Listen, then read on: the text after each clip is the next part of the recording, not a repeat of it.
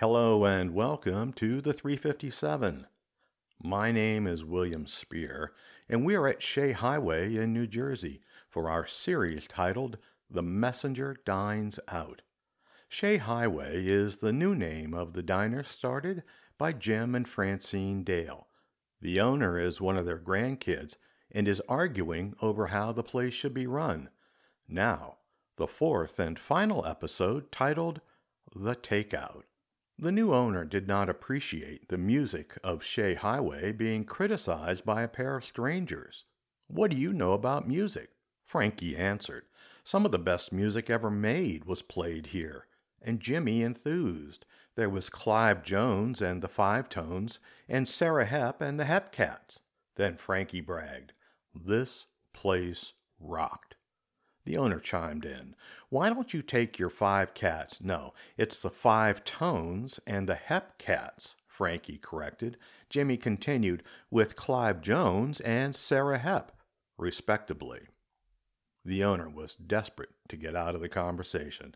"This is all well and good, but I've got culinary masterpieces to create for demanding clients." Jimmy countered, "Try creating a space for families to get out every now and then, for teenagers to go on first dates, and young adults to build lives together." Frankie added, "This place celebrated christenings and mourned after funerals.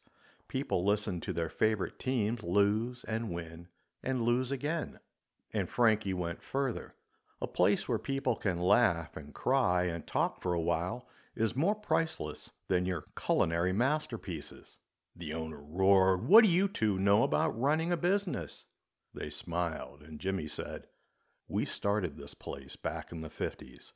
And Frankie nodded, "Your parents met here." A doubting light bulb flickered behind the owner's eyes.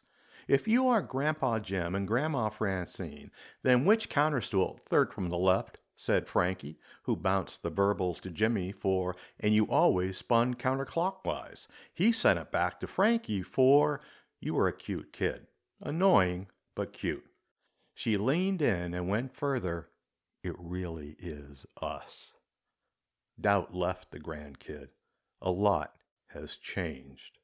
Jimmy shrugged. "Thanks for the news flash." The grandkid sounded more like just a kid. "What am I going to do?"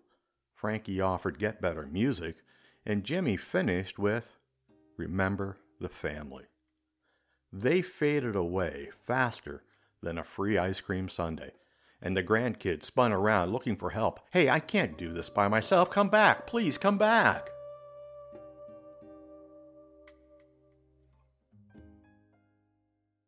A few days later, the messenger went back, and the Shea Highway sign was gone. Inside were signs that read, "Under new management." From the kitchen, a familiar voice called out, "Hey!" The messenger spun around.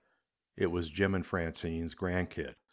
"Saw the signs. Sorry this didn't work out," consoled the messenger. The grandkid admitted that Shea Highway was a bad idea, and the messenger offered best wishes for whatever was next. "Well, I'm staying right here, making it more of a family place," said the grandkid. "Even got a new name." The grandkid pulled up a menu with the next Dale printed on it. The messenger smiled, and the grandkid continued, "Our reopening is this Friday." "When I worked here," remembered the messenger, "we had the best Friday night dinner in the county." The grandkid enthused. "Come back and tell us how we're doing." "On the house."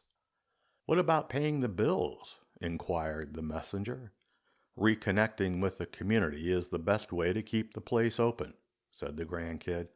"I think that's how Jim and Francine would have done it." The messenger agreed and left. The owner of the next Dale got ready for the reopening.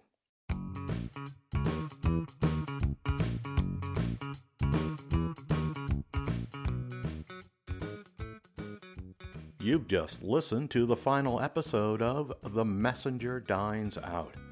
Sound effects are by Georgie Sound, and theme music is through the courtesy of Serge Quadrado and Scheiden Beats Music.